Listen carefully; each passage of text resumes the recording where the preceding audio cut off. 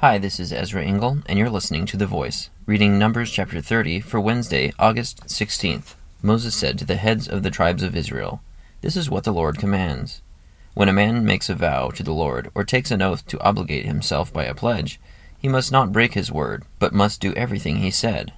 When a young woman still living in her father's house makes a vow to the Lord or obligates herself by a pledge, and her father hears about her vow or pledge but says nothing to her, then all her vows and every pledge by which she obligated herself will stand.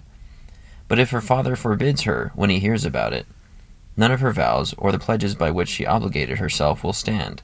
The Lord will release her because her father has forbidden her. If she marries after she makes a vow, or after her lips utter a rash promise by which she obligates herself, and her husband hears about it but says nothing to her, then her vows or the pledges by which she obligated herself will stand. But if her husband forbids her when he hears about it, he nullifies the vow that obligates her or the rash promise by which she obligates herself, and the Lord will release her. Any vow or obligation taken by a widow or divorced woman will be binding on her. If a woman living with her husband makes a vow or obligates herself by a pledge under oath, and her husband hears about it but says nothing to her and does not forbid her, then all her vows or the pledges by which she obligated herself will stand. But if her husband nullifies them when he hears about them, then none of the vows or pledges that came from her lips will stand. Her husband has nullified them, and the Lord will release her. Her husband may confirm or nullify any vow she makes or any sworn pledge to deny herself.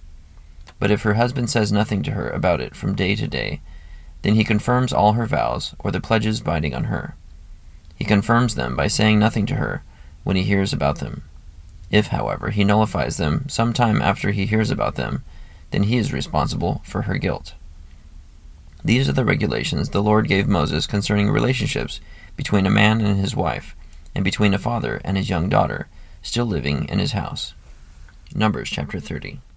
So this chapter is about vows and the unique situation of a woman as a wife or as a daughter being bound by a vow or an oath unless her father or her husband forbids her when he hears about it.